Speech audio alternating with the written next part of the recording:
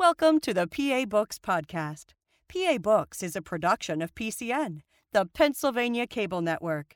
This program features interviews with authors of books on Pennsylvania people, history, sports, business, nature, and politics. We hope you enjoy this podcast.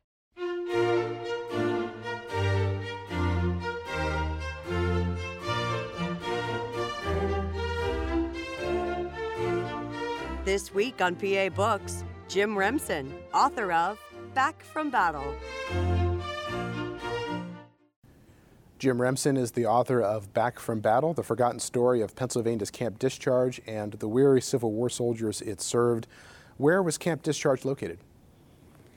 It was actually in a spot that plenty of people have passed by and not known it. It's in what is now Gladwin, PA, on a slope that overlooks the Schuylkill Expressway. So thousands of motorists whiz by there having no clue that that's what they're passing. It's a wooded slope that goes up from the Schuylkill River to a bluff above, and the camp was in that slice of woodland and some of the bluff up above. Now, this is an area outside of Philadelphia. At the time, Correct. During the Civil War, was this a rural area? It was farmland, pasture land, lightly settled. Farms were scattered, and a few small settlements and crossroads settlements, but by and large it was open farmland. Why was the camp established? Yeah, that's a good question. Why was it established at all, and then why it was located there? It was set up in 1864, 3 years into the Civil War, to facilitate the discharge out of their regiments of men who had signed up 3 years earlier, and their term of duty was 3 years. They were called 3-year men, and their time was up.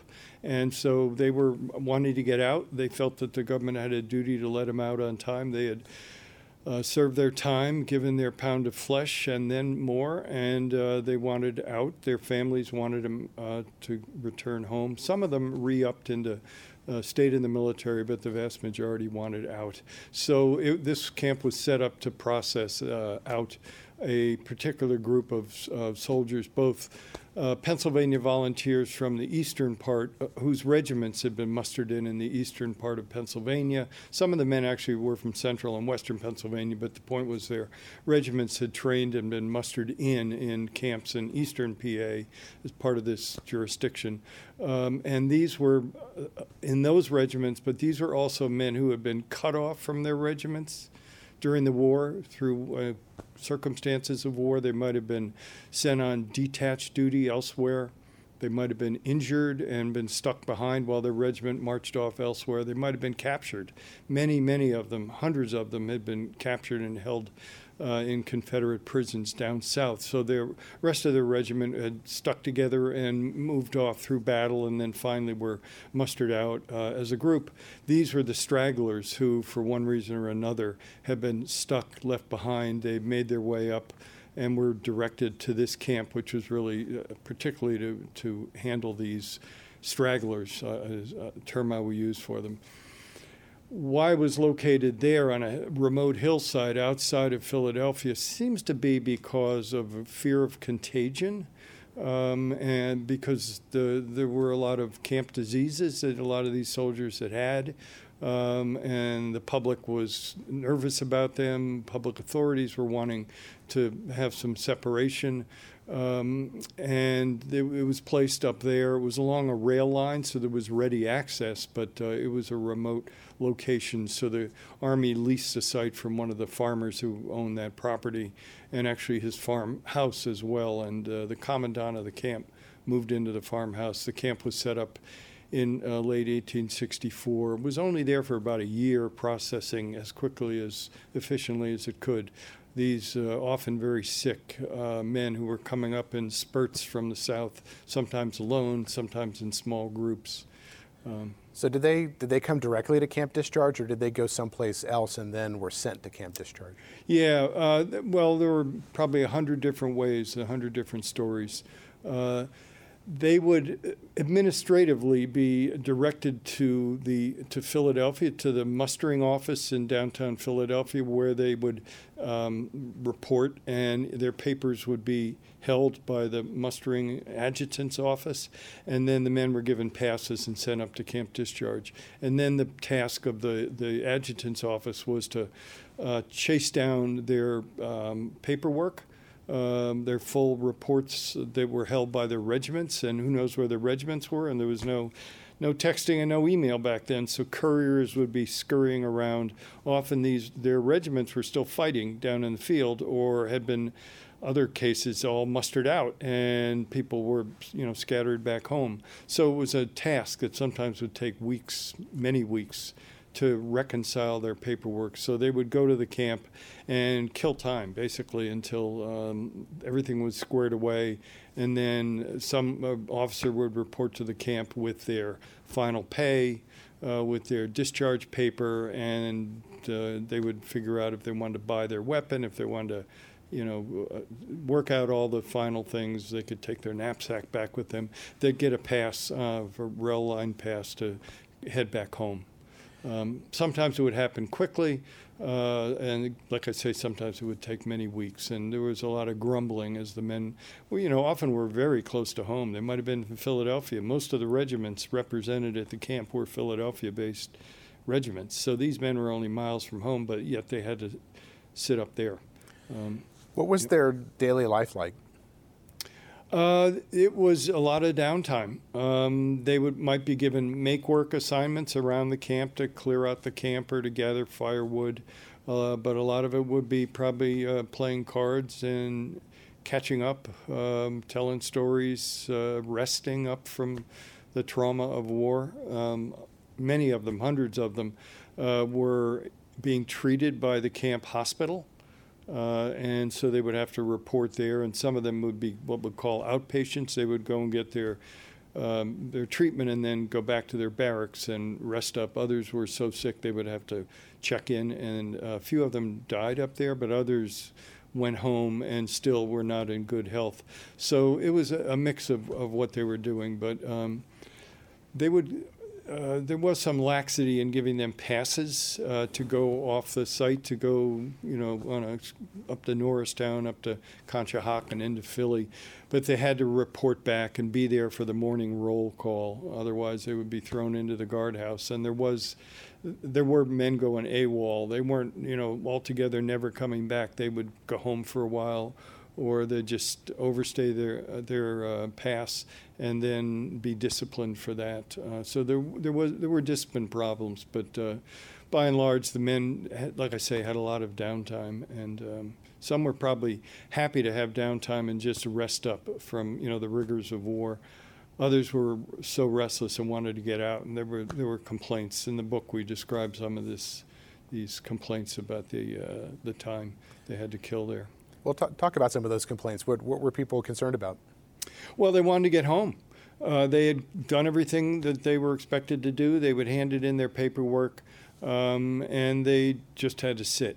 And they also were feeling like the officers were kind of a ragtag bunch themselves there, felt like the camp wasn't well run. One fellow, we have a long letter that he wrote to his congressman complaining about how long he and others had been there. And he got action. Within a few days, he was discharged. But it was a constant complaint. There's a term of the day, a growler's paradise, and the camp seemed to have been a growler's paradise. No one really wanted to be there. Think of it, they'd gone through 3 years of horrific war. These were young men, and they were ready to get home, and their families wanted them to get home as well. And often they were very close to home, so they just, it was like a way station they had to sit at. It's an interesting aspect of the war that really is not that well understood and written about, researched. There's the final months of the war and first few months of the peace in 65, 66, and the challenges of demobilizing this vast army and doing it in a orderly, methodical way while there was so much agitation to get out. and also how to handle the stragglers. A lot of the regiments were discharged in an orderly way. They had held together through the months of the war, and they were mustered out in the field and then sent back to the state to what were called rendezvous points, where they would again get their final pay and their discharge papers, and off they'd go.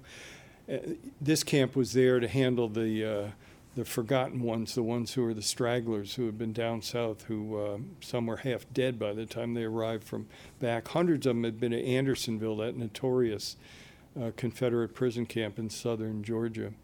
We have a list of that in the book. There were 331 from Andersonville.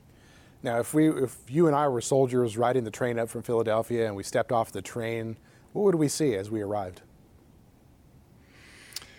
Well, we'd see the hustle bustle of the city, and I'm sure be pretty amazed and happy to be there. But then still under military command, so they had to report to this adjutant's office down at 11th and Spruce in what's now Center City, Philly, and stick to it, go there and report and be sent away.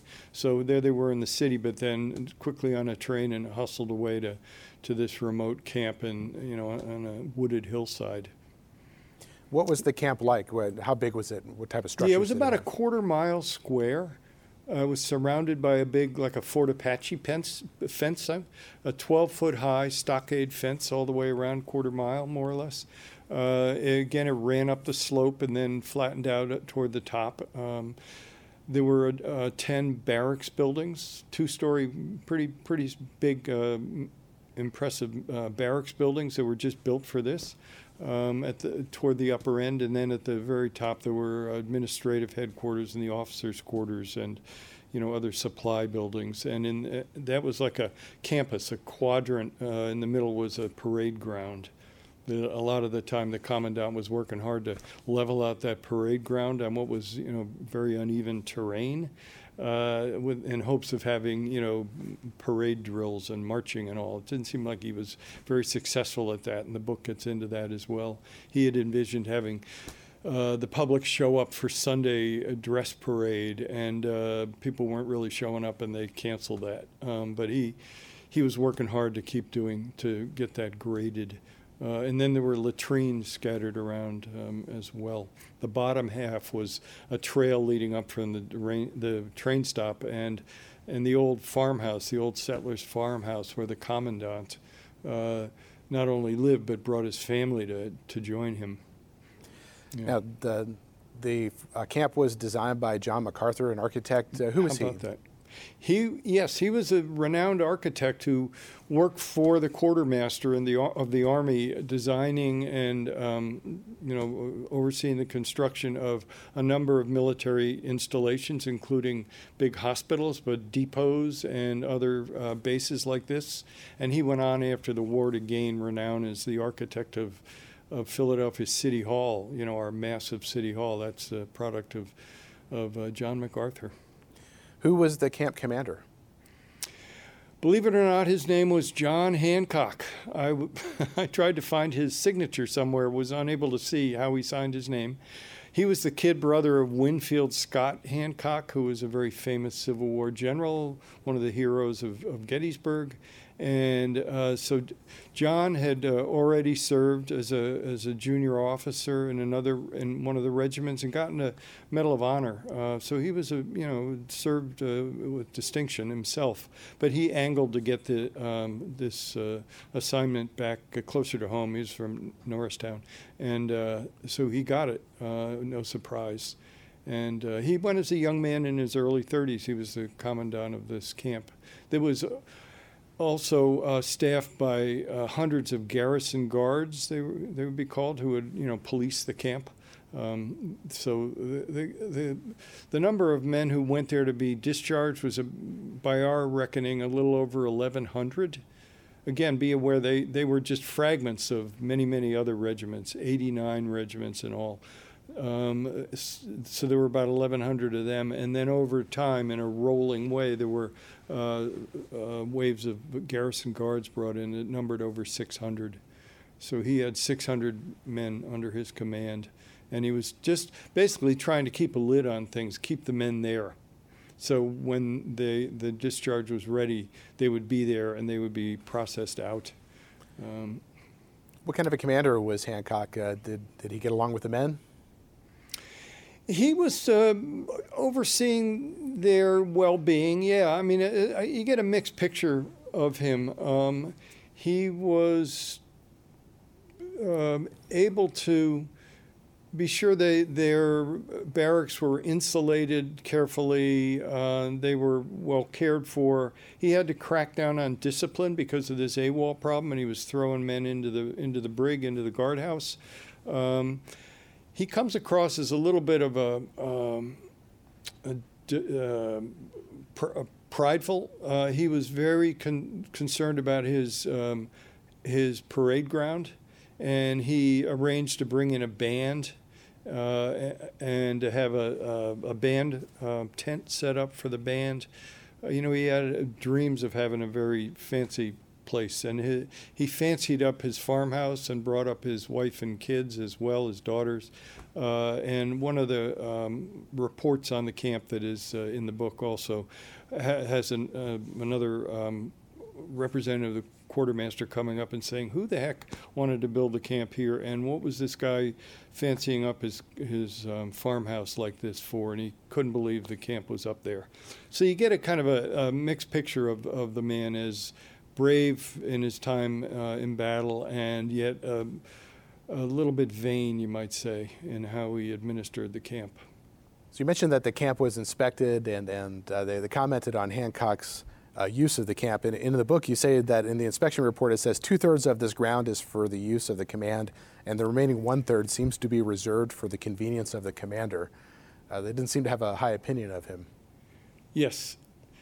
How about that? By then, this was at the tail end of the camp's time, so this was kind of a kick in the pants on as the door was closing anyway. So there was no discipline for him in particular. It was just the officer sent up there was just astonished that things had been run like that. But Hancock was near the end of his term of service as well. So yes, it was a slap in the face, you might say, but there was no consequence particular that I could tell for him. He went on after the war to become a lawyer and spent most of the rest of his career in Washington, D.C., where he died and is buried.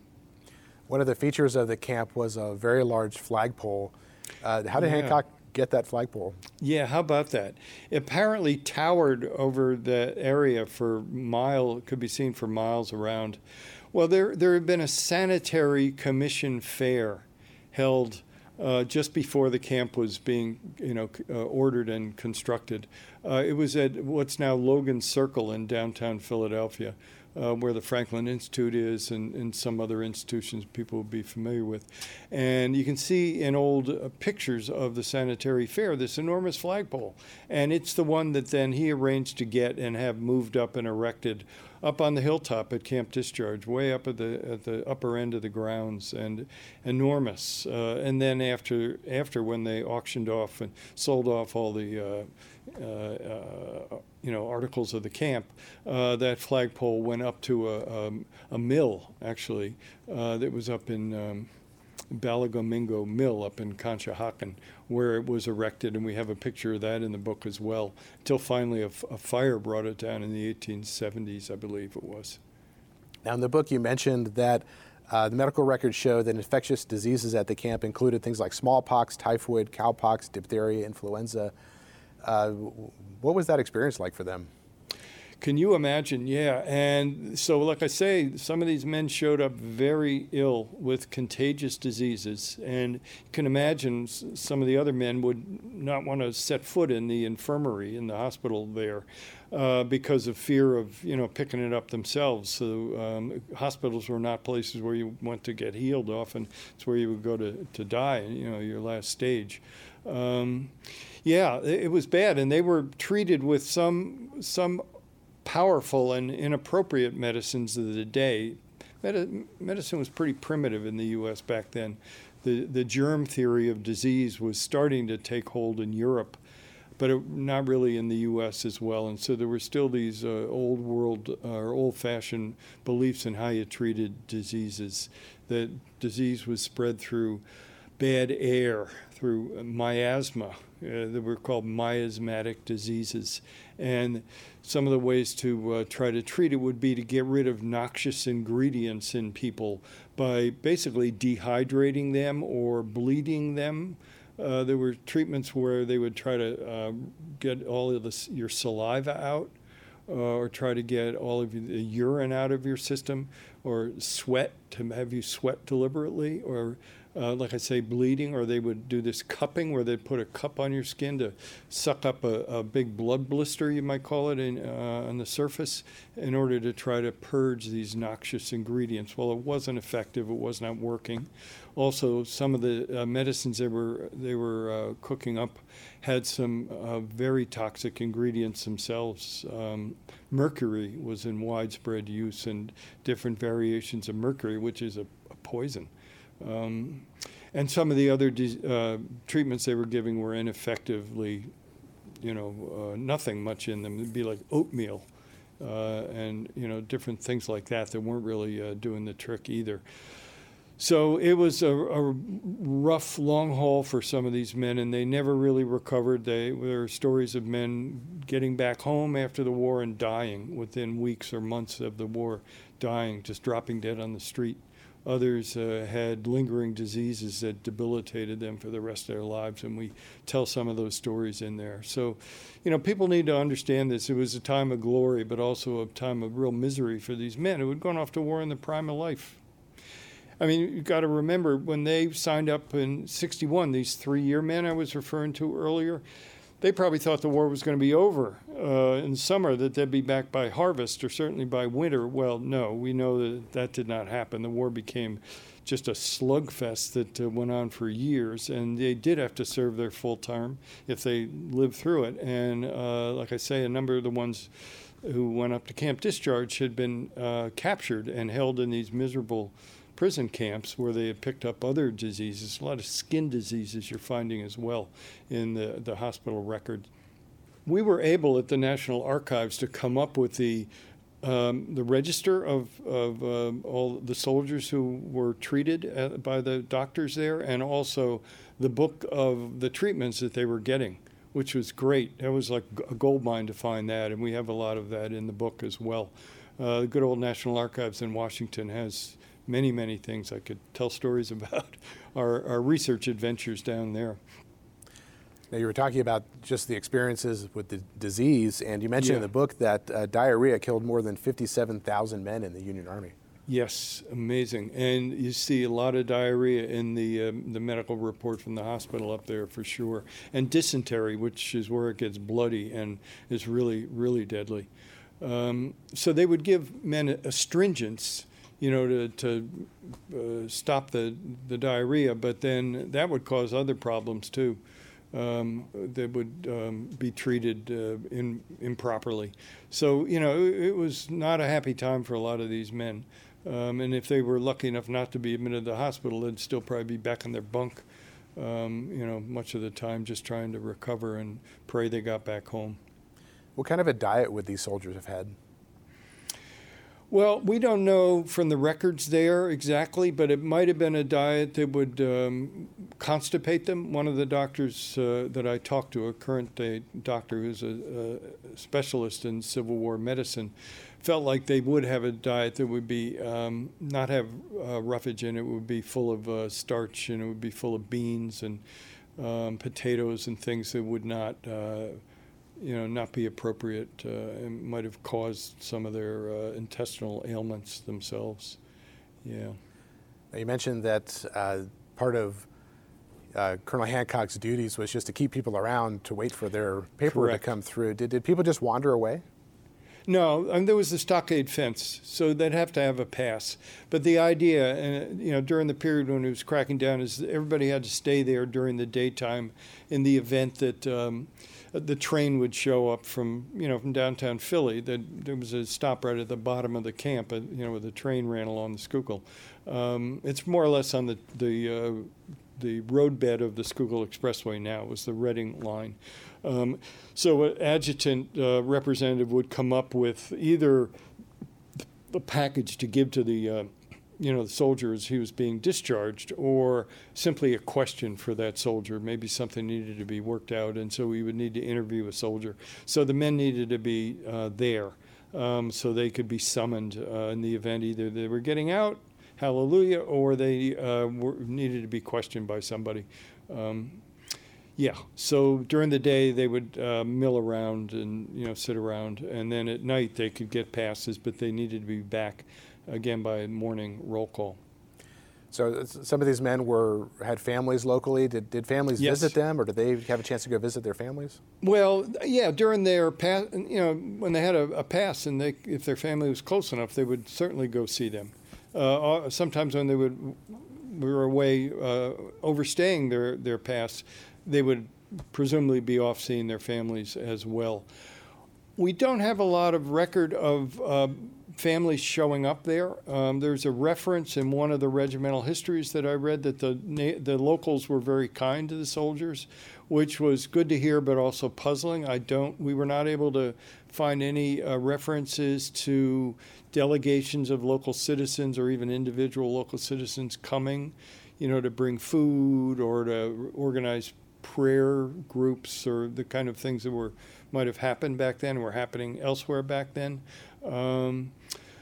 So I'm not exactly sure. I think that probably it's more likely people wanted to stay away out of fear of picking up, a contagious disease there. We know the local workers came to help build the place, and there may have been a presence of them coming in as perhaps blacksmiths or other necessary day laborers there.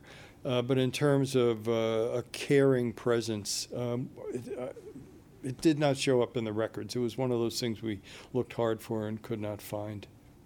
In the book, when you're talking about some of these soldiers, you talk about some of them had, quote, seen the elephant, unquote. What did that mean? Yeah, interesting term. It was military jargon, military slang for seeing combat, being thrust into horrifying, terrifying combat. Was this term. They had seen the elephant, and these men had seen the elephant. Nearly all of them had been in multiple battles, and these were the big historic battles of the Civil War. These Pennsylvania men, most of them were in part of the Army of the Potomac. They had signed up as Pennsylvania volunteers and been federalized, so put under federal command. They had been at Bull Run, they had been at Antietam, they had been at Gettysburg, Fredericksburg, Petersburg, the March to the Sea down in Atlanta. Some of them had been part of that. Nashville, all of them. So they had seen the elephant and then some, and seen often, their friends wounded, dead, sick, around them. So they had perhaps been wounded themselves, or they had killed men. So they were shaken up psychologically, as you can imagine. Seeing the elephant is something that I'm sure they saw in their nightmares for the rest of their lives. Now, these soldiers were people who had been separated from the units for one reason or another. Did it also include people like deserters? Yes, there were some deserters there, and I looked for court-martial records and was not able to find specifics on them, so we don't know. Some of them would get clemency and would have to go serve their time back with the rest of their regiment, or be assigned to another regiment in order to qualify for their discharge pay and their papers, which are, good things to have back then. Others may have been imprisoned. We just don't know. President Lincoln at one point issued a sweeping clemency order saying if the men reported back to their regiments by a certain date, they would be, granted clemency. And we know a case or two at the camp where that was why somebody showed up again, and citing that presidential, clemency. So I don't know exactly what was done for them. There were a lot of court-martials. They would have been held right at the camp, I'm sure. And there's no record that we could find of exactly the outcome of each case. But yes, there were deserters there. Now you mentioned one group of people called the Invalid Corps. What was that? Yeah, those were men who had been wounded or had been sick and were not able to be put back into action, but they still had time, or they wanted to, remain in uniform, and so they had this corps called the Invalid Corps that did light duty. They might have been a guard somewhere, and like at a camp, like Camp Discharge, but other places as well. And so the Invalid Corps was a presence up there as well.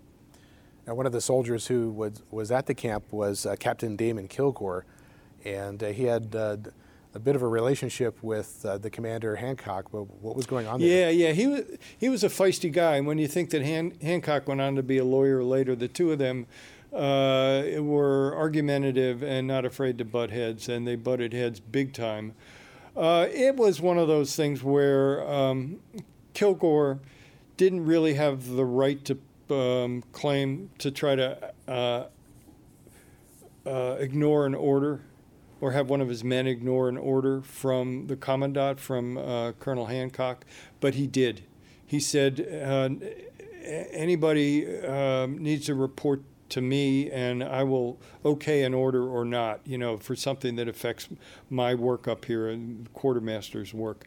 And actually, he had no right to do that. Hancock outranked him, and so they butted heads over that for a while. It had to do with cleaning out the site. It was a trivial matter, but it became this fight that only escalated, and there were threats back and forth and orders back and forth, and finally they had to break them up and reassign Kilgore elsewhere. So it's a crazy kind of sidelight up there that probably was the talk of the camp when it was happening, to have this showdown between these two, ranking officers up there. And Hancock, prevailed, as should have happened, but there were fireworks. Meanwhile, while this is happening, tons and tons of soldiers are showing up there. By that point, many of them were POWs, from Andersonville and elsewhere, who had finally made their way back north. And the camp is doing its business of processing them and doing all this while this distracting sideshow is happening. It's an interesting part of the book. Well, let's talk a little bit more about Andersonville. Where was it, and what was it known for? Yeah, it was down in southern Georgia, and it was known for the crowded conditions and the horrible treatment of the men down there. More than 14,000 Union soldiers died while in captivity at Andersonville, and they were just dropping dead like flies. The worst of it, hundreds a day were dying in the muck down there. The outhouse was their open, kind of a swampy pit. There was also their drinking water. So you can imagine the intestinal diseases running rampant, and men losing much weight, getting emaciated, malnourished. There were chiggers and other kind of critters that were getting under their skin and causing skin diseases, skin rashes. It was just a miserable place. We were able to read some of the memoirs of survivors of Andersonville and men who went to Camp Discharge to really get a vivid and graphic accounts of some of what they went through. It was horrible. And I summarized some of that in the book, the things that were happening. A lot of scurvy, from vitamin deficiency, where men's teeth were falling out, and men so miserable and so deranged in some cases, they would just walk up to the wall to be shot. They would cross what was called the dead line. And that really was what it meant by a deadline. You cross this, you're dead. And they just willingly walked across there to, be shot dead, to put themselves out of their misery. You have a photo in the book of a man who's basically just skin and bones. Yes. Were you shocked by the condition of some of these men? I had known this because Andersonville is notorious. And my father, I remember, had a book called Andersonville that I had read as well. So I knew how horrific it was. But, yeah, these pictures are hard to take. One is in there just to give people an idea how extreme and horrible the place was. And that was a man actually from White Marsh, I think, outside Philadelphia. He didn't go to Camp Discharge. He might have, but he died before he got there. He died in Maryland. There was another camp that was a first stop for a lot of the, where they really got medical treatment was at this camp in Annapolis, Maryland. And he died there. Is there any record about how people in that condition were treated medically when they arrived at these camps? Yeah, well, a lot of their first treatment to kind of stabilize them would be down at this Camp Parole. And then by the time they got up there, oh, absolutely, yeah. I mean, they would be given, depending on what they had, treatment for skin diseases and treatment for, malnutrition. Try to gently get some food into them. Most of them were able to get at least out of the camp and back home. There's a handful of them who died. We were not able to locate where they were buried, but their names were there, who died. But most of them made it out, but then some of them died soon back home. We have some accounts in the book of that. Yeah. Now, you write about in 1905, many of these POWs returned to Andersonville, and that there was a memorial down there for the Pennsylvanians who died. You say that there are 1,849 Pennsylvanians who died there. Yes, and the states around that time, that was a period when a lot of the battlefields were getting memorials or monuments to the regiments and to, different actions where this is a spot where the, 49th Pennsylvania held the line and the 72nd and, et cetera. And also at Andersonville, states were setting up monuments to their soldiers who had passed away down there. And Pennsylvania was dedicating its memorial then. And so the state had commissioned this memorial and paid the train fare for survivors of Andersonville who were still living who wanted to go down for this ceremony. And a number of men I was able to piece together who from Camp Discharge was among those men who went down, and they had a ceremony there. It was very moving for a lot of these men, as you can imagine, who were barefoot and bedraggled and, were able to go later in life by then and, in their suits and go and just, it all came back to them. And some of them were really angry because that was a point where the South was promulgating this idea of the lost cause, and it had been a noble cause, and the country was turning away, and there was a lot of Jim Crow law down there, and men, black men being lynched, and so these Northerners were going down there, kind of grumbling about, all that, and wanting to remind the country about the Union cause and what the war was about. Right, and you say in the book, you talk about General Harry White from Indiana, Pennsylvania, and you talk about his speech where he says, following what you were saying, his speech decried the new crop of Southern history textbooks that depicted Northerners as aggressors and Southerners as noble victims. Don't be fooled, he said. The rebel doctrines of nullification and secession had been unconstitutional and traitorous. And he said this in southern Georgia. I should have, now that I say it, I should have looked at whether the Georgia newspapers picked that up or had some tart response to it. But yeah, he declared that, in front of everybody at this ceremony. So as the war was coming to an end, were more and more soldiers coming to Camp Discharge? Oh, absolutely, yeah. So the war ends in April, or officially ends when Lee, there were a few skirmishes after that, but April. And the prisoner exchanges had already resumed, so a lot of soldiers had been released from the POW camps and were making their way north. But yes, also others were making their way. And so the peak of the camp was in May of 65, and then June, and through the summer was quite busy as well. It was an interesting dilemma for the military too, because they had orders to demobilize and to cut costs and to mothball, installations that were not needed. And they were doing that, but they had to do it in an orderly way, as orderly as they could. While the public was agitating to get the men home, the men were agitating to get home. and the government was wanting, cost cutting. They couldn't just close things up immediately, and at least in a place like Camp Discharge, because there were still these men who were needing to have their paperwork be reconciled. Also, I should mention, the Army was even summarily closing hospitals and sending men out of the hospitals even during that spring and summer. So there was a real, on the one hand, a real rush order, and on the other, they wanted to, not just send people off who were way sick or they hadn't worked out their paperwork.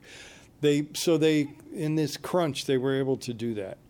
They were able to reconcile paperwork and get the men out. But it must have been, it was like 24/7 kind of work. And then finally, by late summer, the work was done. The only men left in the hospital really were camp guards, and one or two of the other men who simply were not ready to go home yet, were not able to go home yet.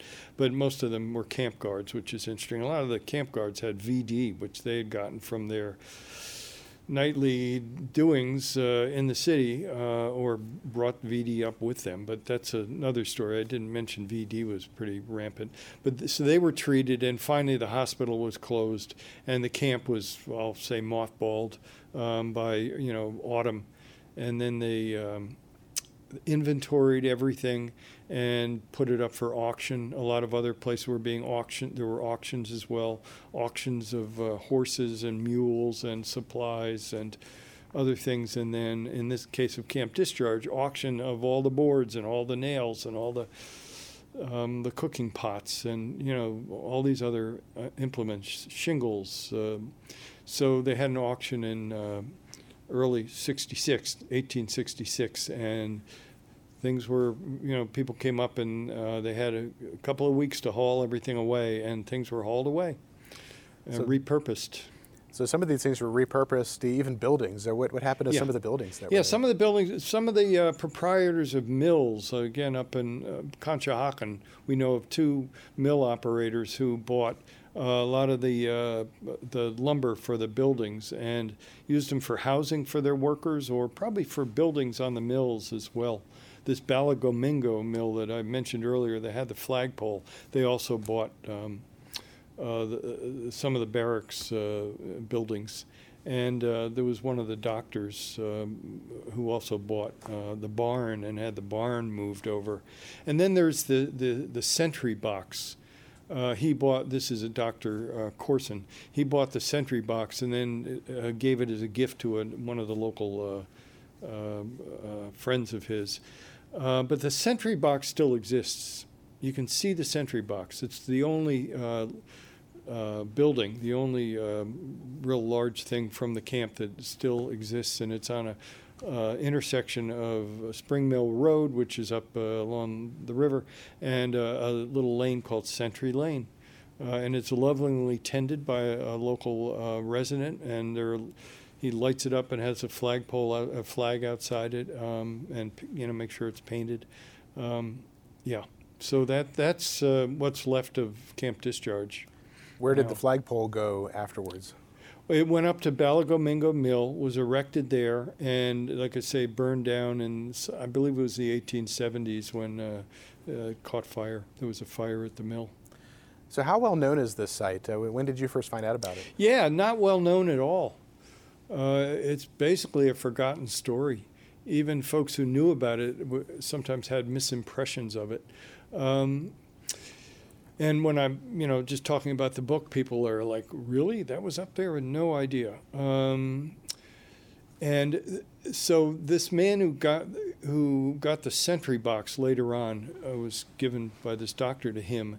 He was Howard Wood. And Philadelphia, or Conshohocken, had a steel company, an iron company that turned into a steel company called Allen Wood Steel. And so Howard Wood was the operator of that company back then, wealthy man. He built his summer estate on a bluff right near Camp Discharge, within sight of the old Camp Discharge site. He called his estate Camp Discharge, as I say, to keep the name alive. And some of the maps later put Camp Discharge up there, confusing that estate site, which was not anywhere near as big, with the camp discharge, which was, again, maybe a couple hundred yards south of it. That's one confusion, but also there was a sense that camp discharge was just a field full of pup tents, just open field with tents. No, it actually had these fixed barracks, large imposing barracks. My co-author had the thrill of going to the Historical Society of Pennsylvania early in his research for this and through some digging, coming upon the only photo of camp discharge that is known to exist. And there you see these barracks buildings. And then later in our research, we were able to find the drawings, MacArthur's drawings, that had diagrams of the barracks buildings. So, that was rare to have big barrack buildings like that. Talk a little bit more about your research. Are the military records at the camp still in existence? They are, yeah. Some of them are online there's a great military website called Fold 3, Fold numeral 3, that refers to how you fold a flag at a funeral. But Fold 3 has some of it, and we were able to scour and find those, but a lot of it is down at the National Archives. Some was actually at the archives up in, the National Archives had a branch up in Northeast Philly. They had some. The core of it, though, is going to be down in Washington, D.C., where we were able to go they have an annex in Maryland, which is where we found those drawings of the camp and of the camp buildings, which was a real breakthrough. And they also then have all the pension paperwork for the men themselves and some of the reports by the officers following battles and engagements. But the pension paperwork is the gold mine where you find what the individual men went through in the war. They or their widows would apply for them and give testimony and affidavits, or doctors' affidavits, or the lawyers would do some research talking to neighbors and testifying to what actually the men had gone through during the war, and then what they'd gone through after the war that caused them to be applying for a disability pension, or then the widow to get a widow's pension. And yeah, that's where you find that. We spent hours going through those. And it really, the stories just grab you. These were men in the prime of life, and a lot of them came out as old men, 3-4 years later, never really recovered. Did you find any letters or diaries by either soldiers who were part of the garrison or those who were just passing through? Yes, we did, yeah. And some of the other research was finding the regimental histories, and that's where you would find blow-by-blow accounts of what their regiment did and often what the individual soldiers had done during the battle, and that's where we were able to piece together certain things. And yes, and some of the men wrote memoirs, and we were able to get access to a few memoirs, which were great. And there were a lot of diaries that we referred to in there as well, where the men had, through their lives, recounted what they did, what their comrades did. So it was a fascinating process of pulling all that together through various sources. What kind of archaeological explorations have gone on at the site? Yeah. So Brad Upp, my co-author and research partner, he grew up in that area already in Gladwin, PA. His home was a few miles away. As a kid, he knew about this camp. He actually remembered playing on that hillside as a kid, doing a little bit of exploring. Over the years, he has become a Civil War reenactor and an excavator. He has a metal detector. He also has a lot of skills in knowing what he's seeing, what he's getting, how to clean it off and treat it properly. He was realizing you had to find the trash pits, and the trash pits, or refuse pits really, were where you were likely to find concentrations of things.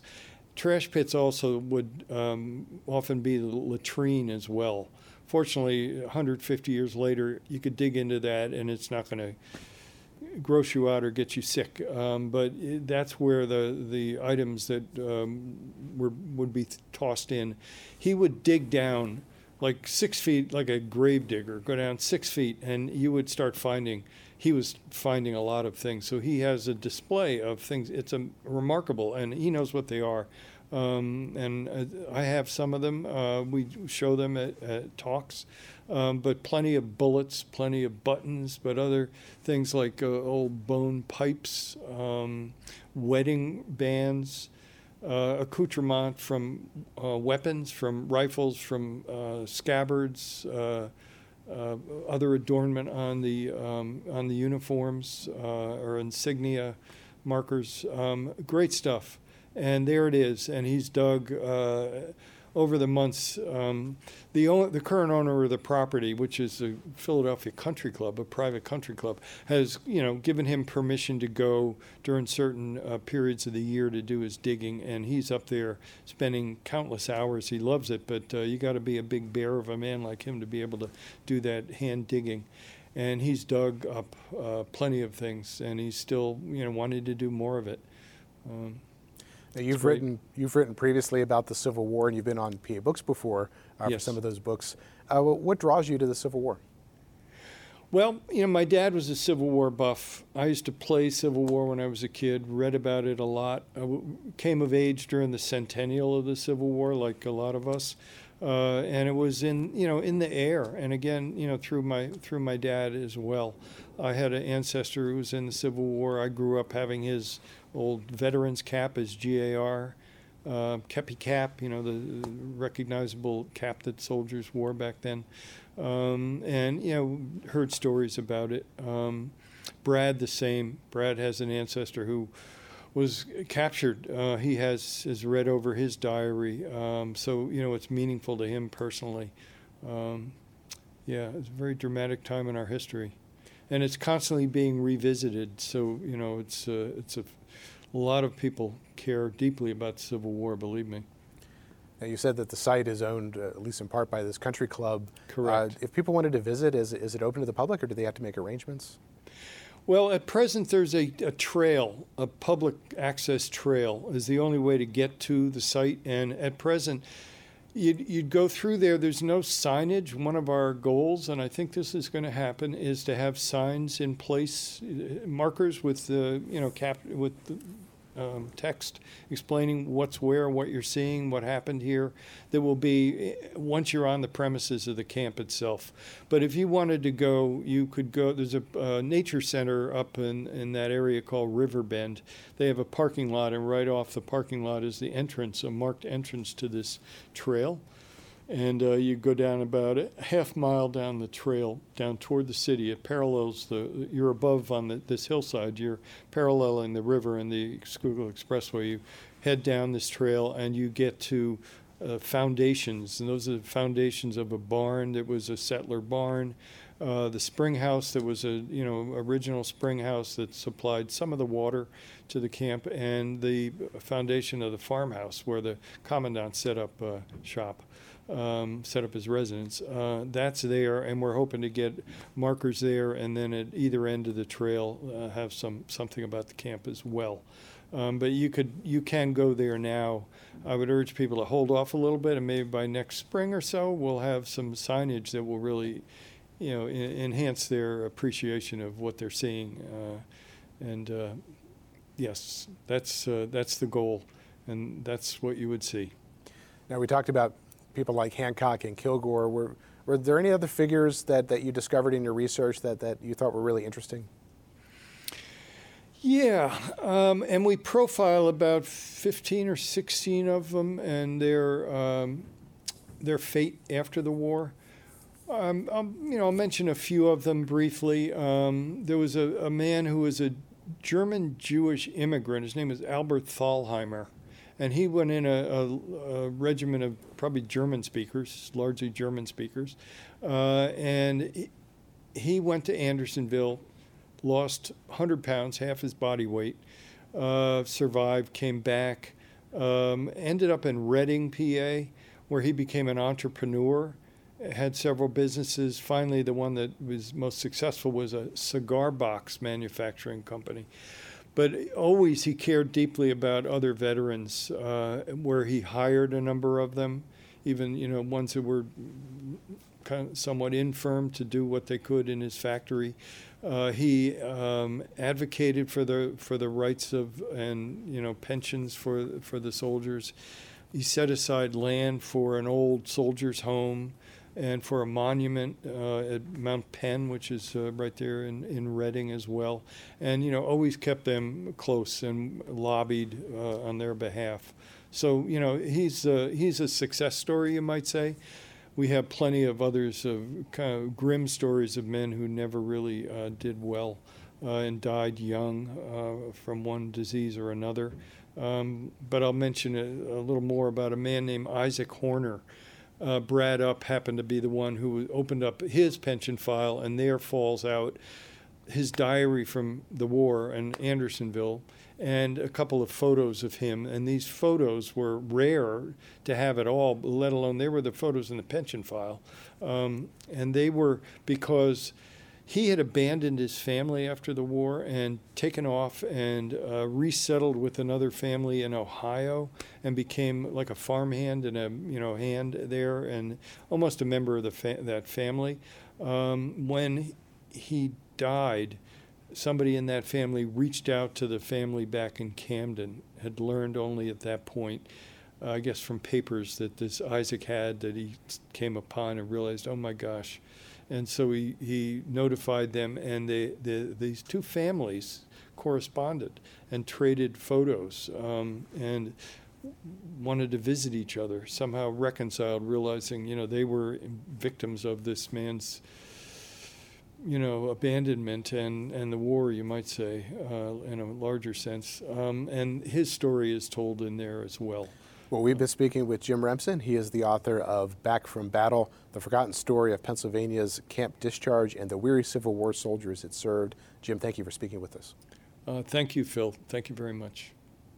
You've been listening to a podcast of PA Books, a production of PCN, the Pennsylvania Cable Network. Full episodes of PA Books, as well as other PCN programs, are available to stream with the PCN app. Visit PCNTV.com or the App Store for details.